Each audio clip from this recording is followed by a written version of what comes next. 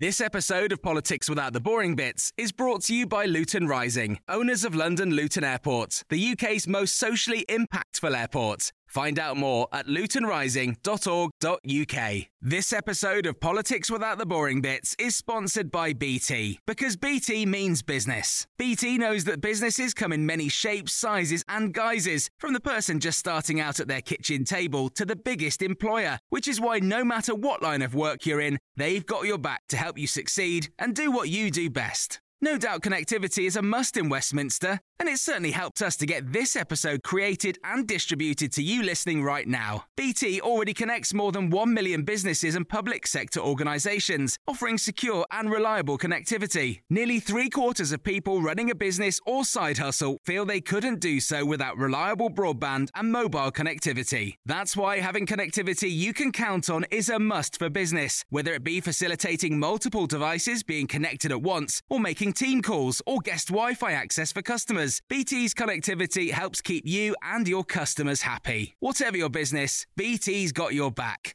Search BT's got your back.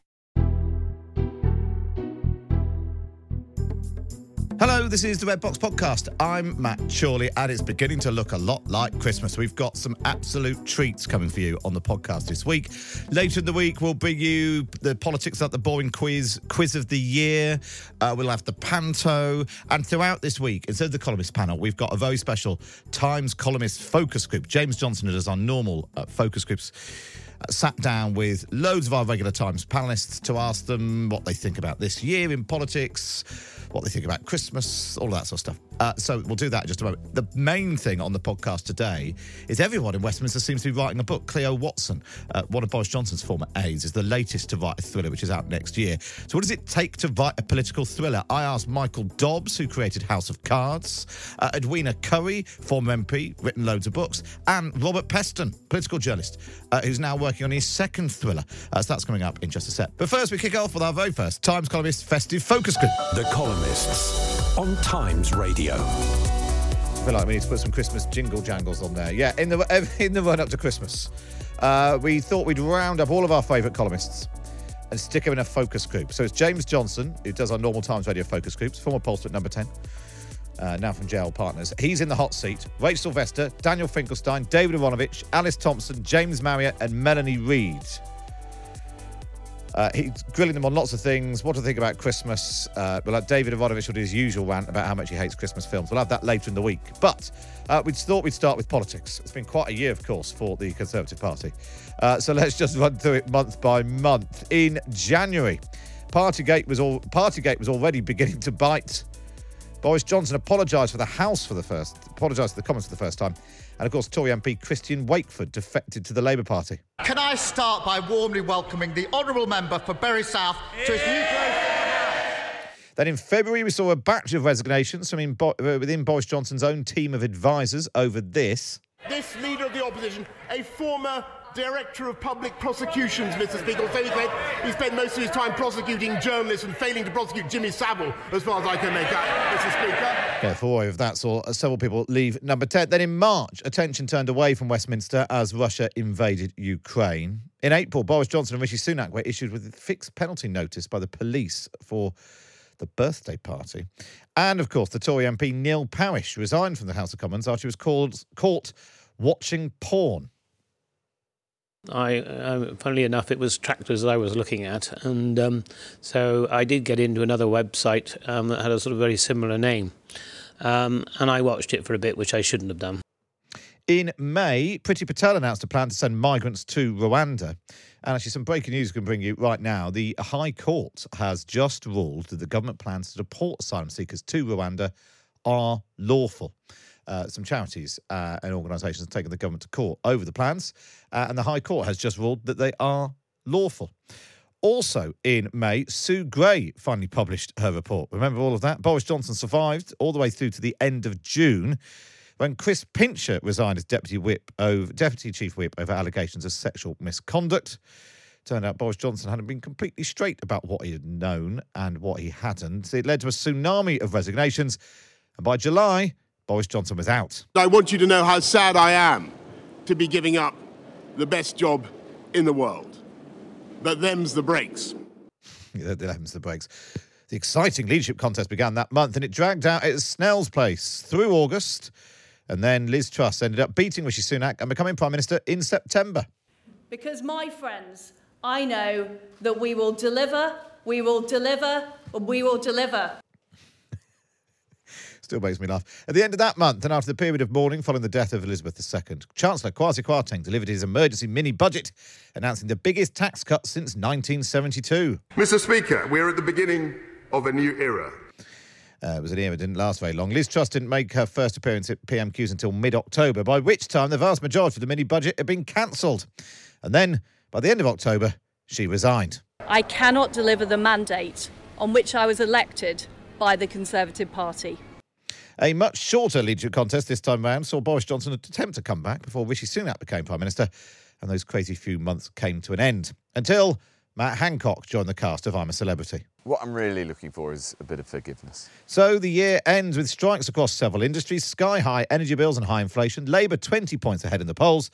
Despite all of that, looking back on 2022, the Tories might still feel a bit of relief that things have calmed down. So what did our columnists' festive focus group make of it all? James Johnson asked them to sum up the year for the Conservative Party in a word or two, starting with Danny Finkelstein. Angry and vindicated. Angry because, being a Conservative, I just found the inability of the party to provide stable and stable government that showed integrity and competence to be outrageous and embarrassing, and vindicated because for 10 to 15 years I've been arguing that it wouldn't work to try to do massive unfunded tax cuts, and this didn't seem to be winning the day, and I always thought it would lead to disaster in these particular circumstances, and when it did, that was vindicating. But I think the anger is stronger than the vindication. James, how would you sum up the year for the Conservatives? Yeah, I think turbulent, which I think because it obviously was turbulent. I also think because, a lot of what the Conservatives done that was dangerous this year was that their brand, which was, competent government, getting on with things, unrisky, has really been sort of upset by the chaos of Boris, the chaos of Liz Truss. And I think, at the end of this year with the kind of cost of living crisis, with strikes, I think it's that impression of turbulence that will probably be lingering and damaging to them. Alice? I would say 3 prime ministers, 4 chancellors and 5 education secretaries probably. We've gone through the whole lot. It must be a record for the Tories. And it is exactly as James said. I think Maurice Archer always had this thing that you could either be cruel and efficient, which the Tories tended to be, or you could be kind and slightly hopeless, which is what Labour were. And I think the problem about the Tories is they're now cruel and inefficient, and I think that is an absolutely deadly combination for them. So I think they've really blown it this year, and I think Rishi Sunak's probably helped a little bit, but not enough. Melanie? For me, it's been a year when the Conservatives have been living in a fantasy world, and I think it's best reflected in Boris Johnson's resignation speech, where there was no contrition, no humility, no apology. It was that sense of we're still brilliant, people still love us, and it wasn't true. Rachel? I think they're in a death spiral. And, you had Boris Johnson breaking all the rules, doing loop-the-loops in the aeroplane, then Liz Truss kind of crashing down to earth in the economy. And Rishi Sunak's desperately trying to stabilise the aeroplane, but the MPs are leaping out left, right and centre, bailing out of the plane as it's kind of on this death spiral towards the ground. And it's Rishi Sunak, I think, as Alice has said, has kind of stabilised things a little bit, but the damage is so deep and profound to their reputation that I think it's quite hard to see how they recover from it. David, welcome. How would you sum up the year 2022 for the Conservatives in a sentence or a few words? We've had crashing planes, we've had despair, we've had vindication. How would you sum it up? I mean, it really is hard to see anything in any other terms than a kind of slow motion plane crash. And not really that slow motion, actually, quite a fast motion plane crash at various times. But, it's one of these sort of strange things because it's been coming all the time. It's been coming at you bit by bit. Everybody's sentient said it was. and then it arrives, and people say, "Oh, it's arrived." So we've got the general view there then of Conservatives this year. What's one moment from 2022 that perhaps sums up best how you might feel about the Conservatives, or what's the moment that best crystallises it from 2022? Being ambushed by a cake is really sort of what summed it up. You could be taken off course by a cake, and it was all the cake's fault. And that's really the Tory party now, is they blame everyone else apart from themselves. The mini budget was the kind of tipping point, really, where they lost that reputation for economic competence, and they were, the people who were trusted on the economy. And then you just had to look at all those graphs, and I think those graphs will stick in the voters' minds of everything going in the wrong direction. It was, there are so many moments to pick from, but it was the moment when Jacob Rees-Mogg and Nadine Dorries emerged from 10 Downing Street to claim that Liz Truss was a greater Brexiteer than either of them, even though she hadn't actually supported Brexit at all in the first place. And it indicated their view that Brexit was something that was kind of sort of vague and abstract. It was a sort of way of thinking and a way of being, that there was such a sort of thing as real Brexit, which differed from actual Brexit. And I think that suggested two people who were really living a fantasy, and was pretty indicative of what I think happened this year, which was that the Conservative Party came crashing into reality, having lived for a long time outside reality, really, and the meeting of those two things has not been nice. To me, it was one of those mornings in the first week of July when Nadhim Zahawi, I can't remember whether he had just been made Chancellor of the Exchequer for a few hours, went on to one of the radio programmes to talk about how Boris Johnson would survive, to be interrupted 2 minutes in to be told that another series of ministers had resigned.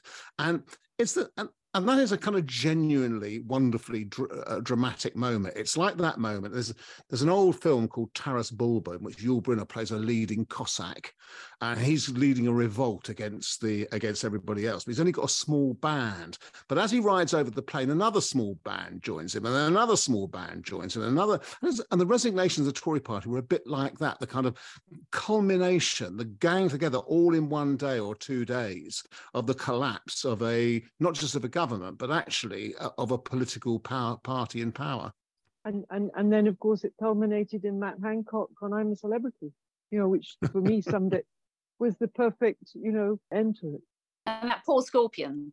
You had to feel sorry for anything that Matt Hancock ate, didn't you, really? The thing that, a sting in the tail there. The thing that really stuck with me is the very brief and really sort of horrible to watch press conference that Liz Truss gave in the aftermath of the mini budget, when she's on stage and just looks like, it reminded me of when you watch, your incompetent child get on stage in front of the entire school assembly to try and, play the piano ineptly.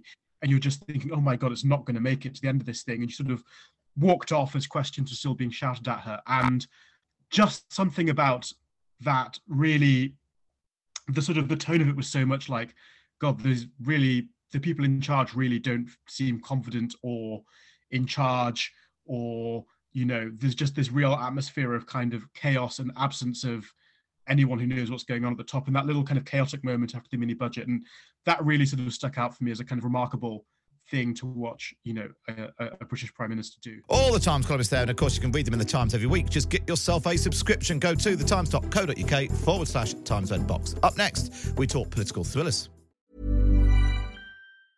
Life is full of awesome what-ifs, and some not so much, like unexpected medical costs. That's why United Healthcare provides Health Protector Guard fixed indemnity insurance plans to supplement your primary plan and help manage out-of-pocket costs. Learn more at uh1.com. It's that time of the year.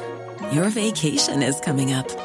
You can already hear the beach waves, feel the warm breeze, relax, and think about work. You really, really want it all to work out while you're away. Monday.com gives you and the team that peace of mind. When all work is on one platform and everyone's in sync, things just flow. Wherever you are, tap the banner to go to Monday.com.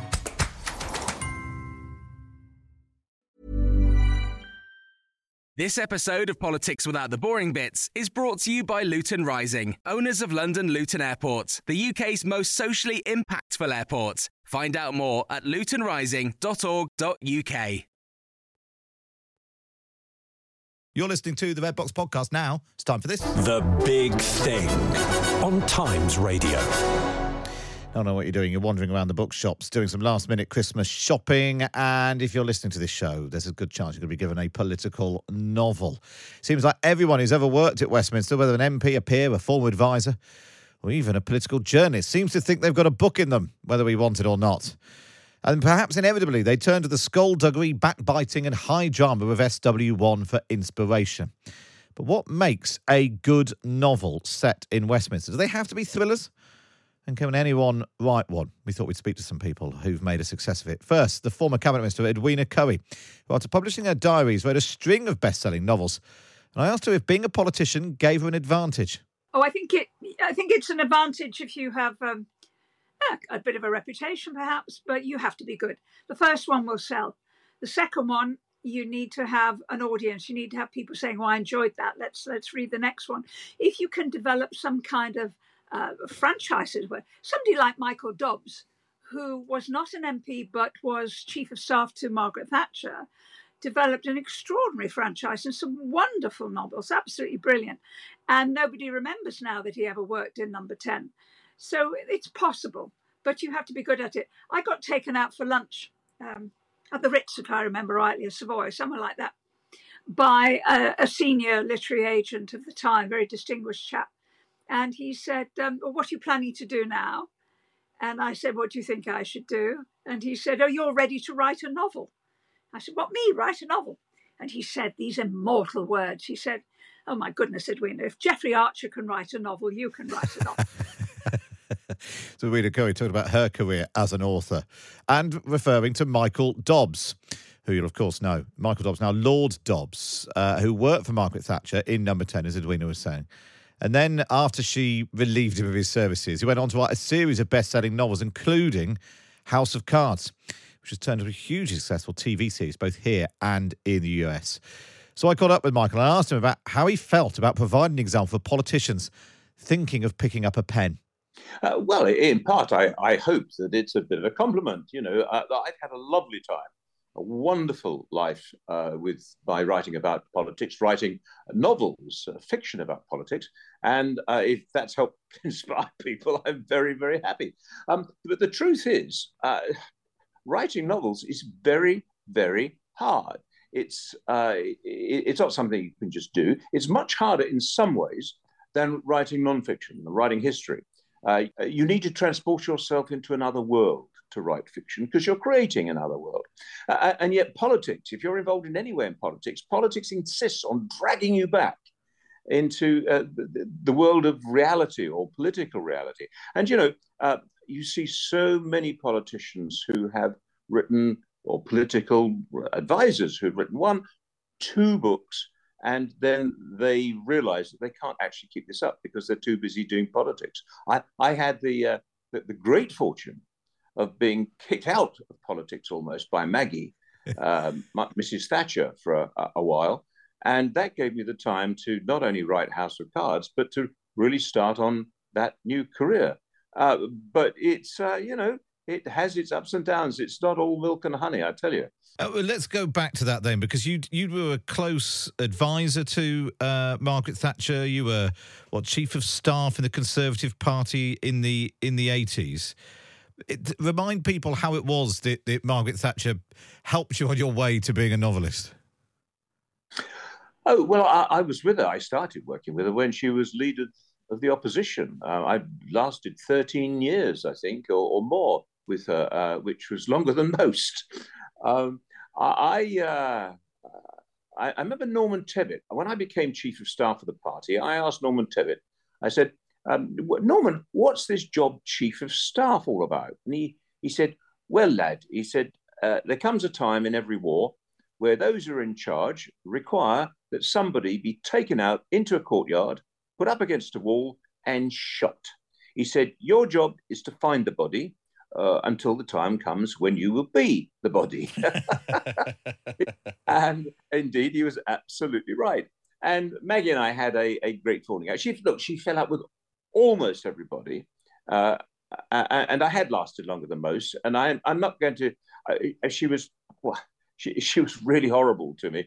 But I'm not going to complain about that because she had given me a ringside seat on history for all those years, and she taught me so much. And I still happen to think she was a wonderful prime minister, particularly for the first 6 years of her time in office. But you know, Matt, great people in my understanding, great people are very rarely nice people. They're very rarely settled people. They are driven.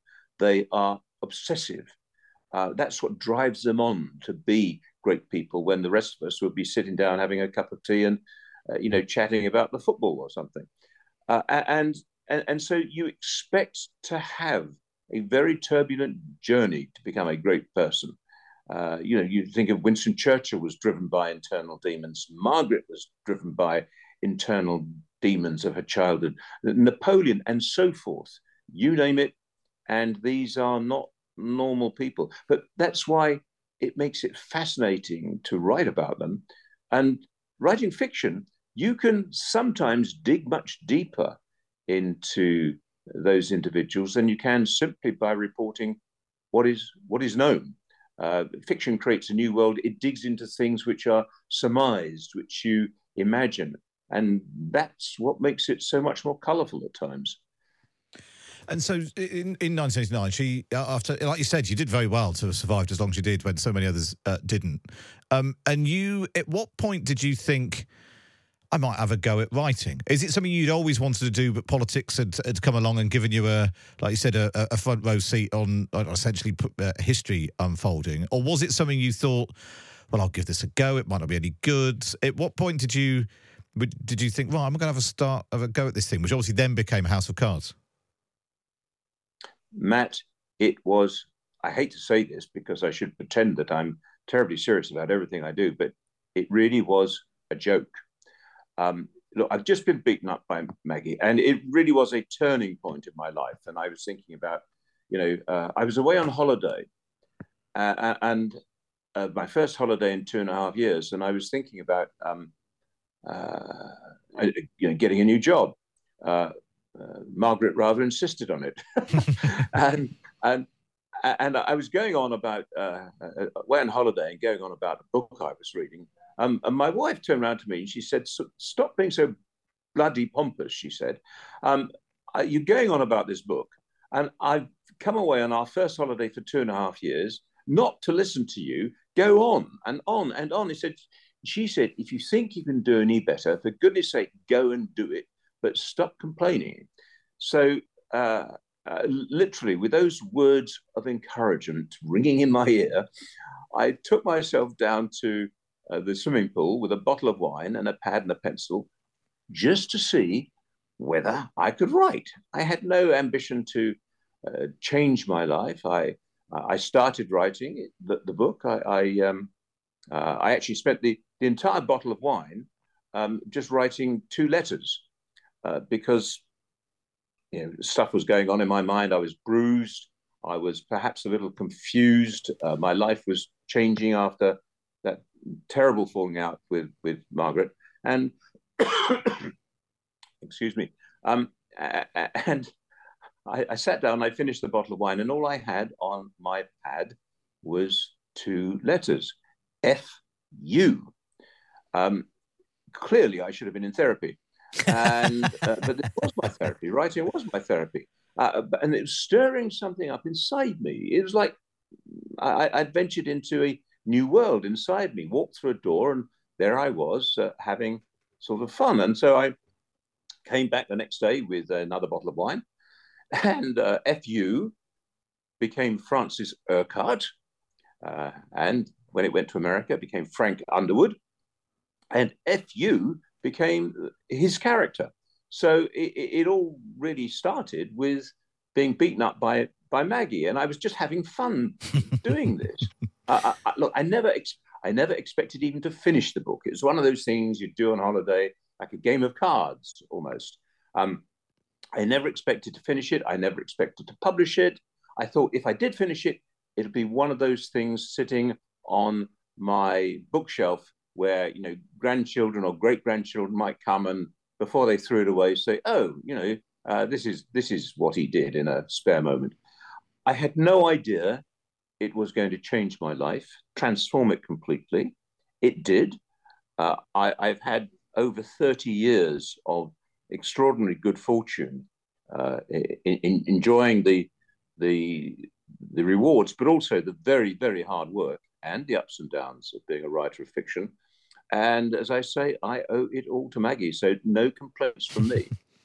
Michael Dobbs there. We're talking about political novels. Hearing from the author, Michael Dobbs, of course, who created House of Cards. He's explained his bruising experience of working for Margaret Thatcher, about how it helped him write the book. So I asked him about what happened when that novel was then turned into a TV show for the first time in 1990. When the BBC said that they were going to do the broadcast, the first season of House of Cards in November of 1990, I said, you can't do this. And they said, well, why not? And I said, because of the leadership crisis. And they said, what leadership crisis? Now, this was February of the year. But, I was reading the runes and realized that Maggie was in deep, deep trouble. And November was the time when leadership crisis sort of seemed to happen in those days. So they dismissed my suggestion as being irrelevant. And then, of course, October comes, the crisis begins to erupt. And they sat and stared at their telephone, expecting the great powers that be at the BBC to call them and say, you must take this off because this is far too embarrassingly timely. And we don't want to be seen to be interfering with the process of electing a new Prime Minister. Fortunately, no telephone call was made in either direction. The thing went out the very week that Margaret was forced to resign, and with that wonderful opening scene of Ian Richardson staring at the silver-framed photograph of Margaret, and as he puts it face down on the table, says, "Nothing lasts forever." Oh, what a beautiful line! Not my line. Andrew Davis wrote that, the adapter, and coming out in the very week that Margaret resigned, everybody thought that I was brilliant.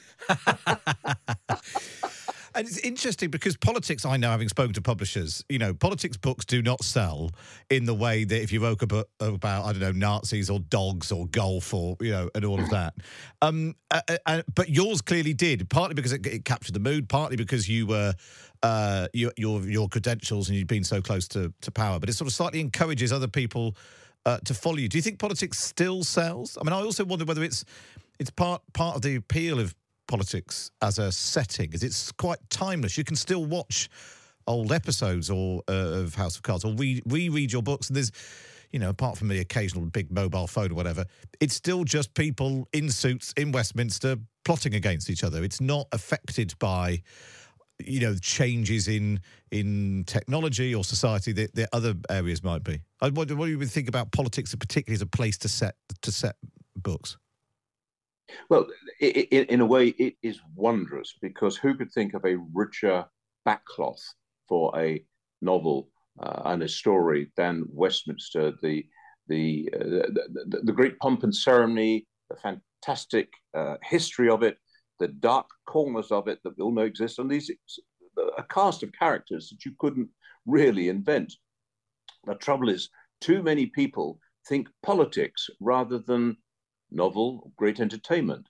You'll know, you may have noticed, for instance, that in the House of Cards, Francis politics is not associated with, Francis Urquhart is not associated with any politics as such whatsoever. No policies, not even a party. He's not in the book identified with the Conservative Party, although you could work out that it probably was. But you don't shove politics as such in the face. It's all about personal drama.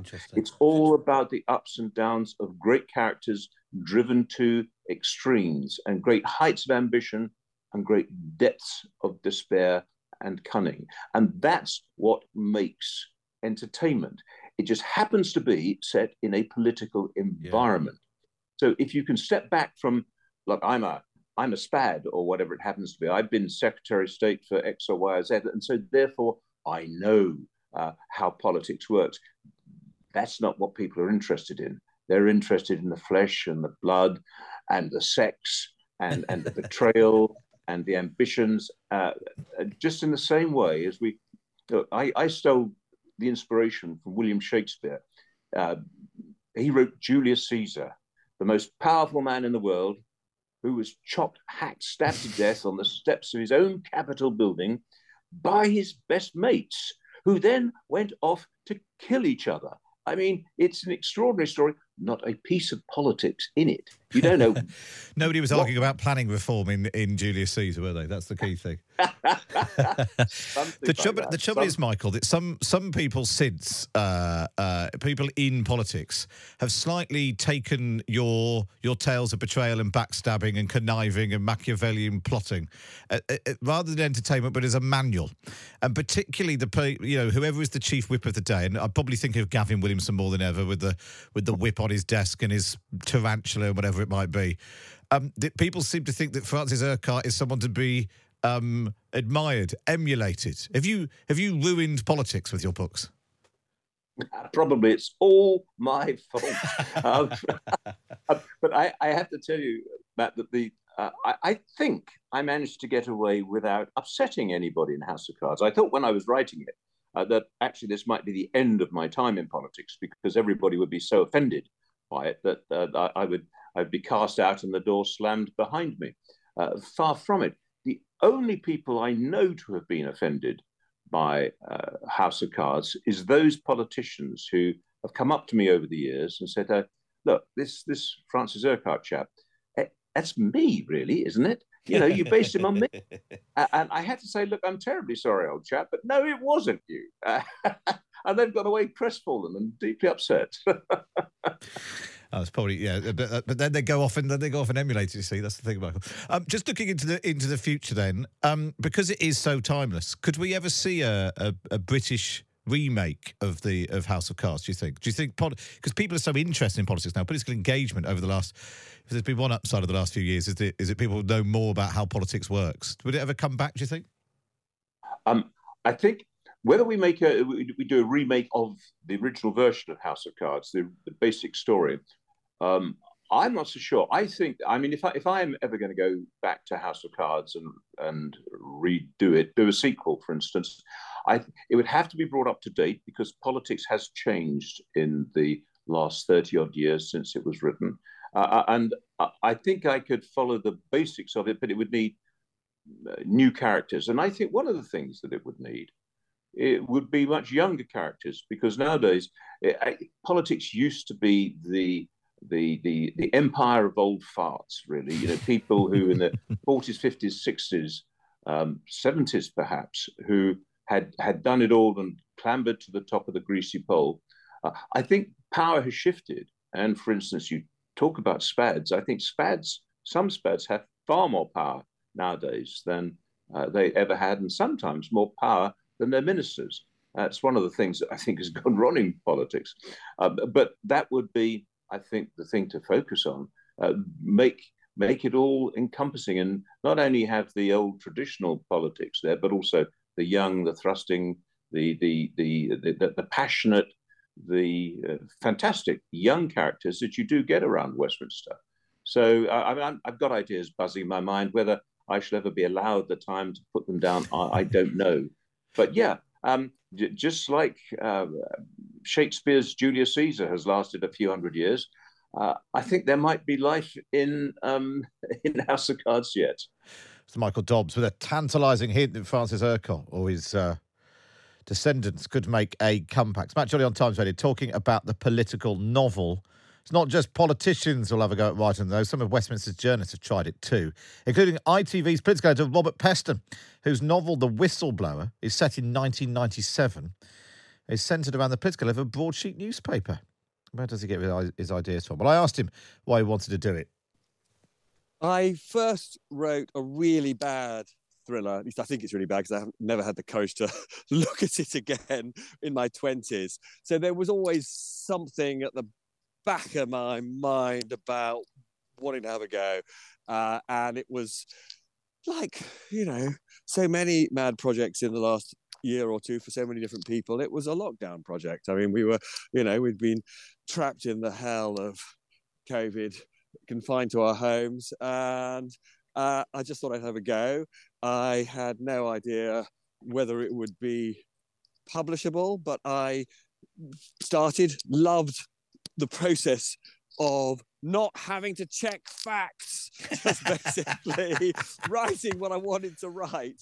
And the reason I set it in Westminster, and I set it in 1997 in the run-up to that rather important general election, because I thought if I was being arrogant enough to think I could write fiction, I'd better at least ground it somewhere that I knew very well, because maybe that would take some of the risk out of the project. So, that's why I wrote about politics and skullduggery. There's also quite a lot of business in this book. And as you know, I was a sort of business reporter for quite a few years as well, and got to know some very murky people in that world. And so I just decided I was going to write about the characters, the sociopaths that I've encountered. And the fruit of it is this book called The Whistleblower.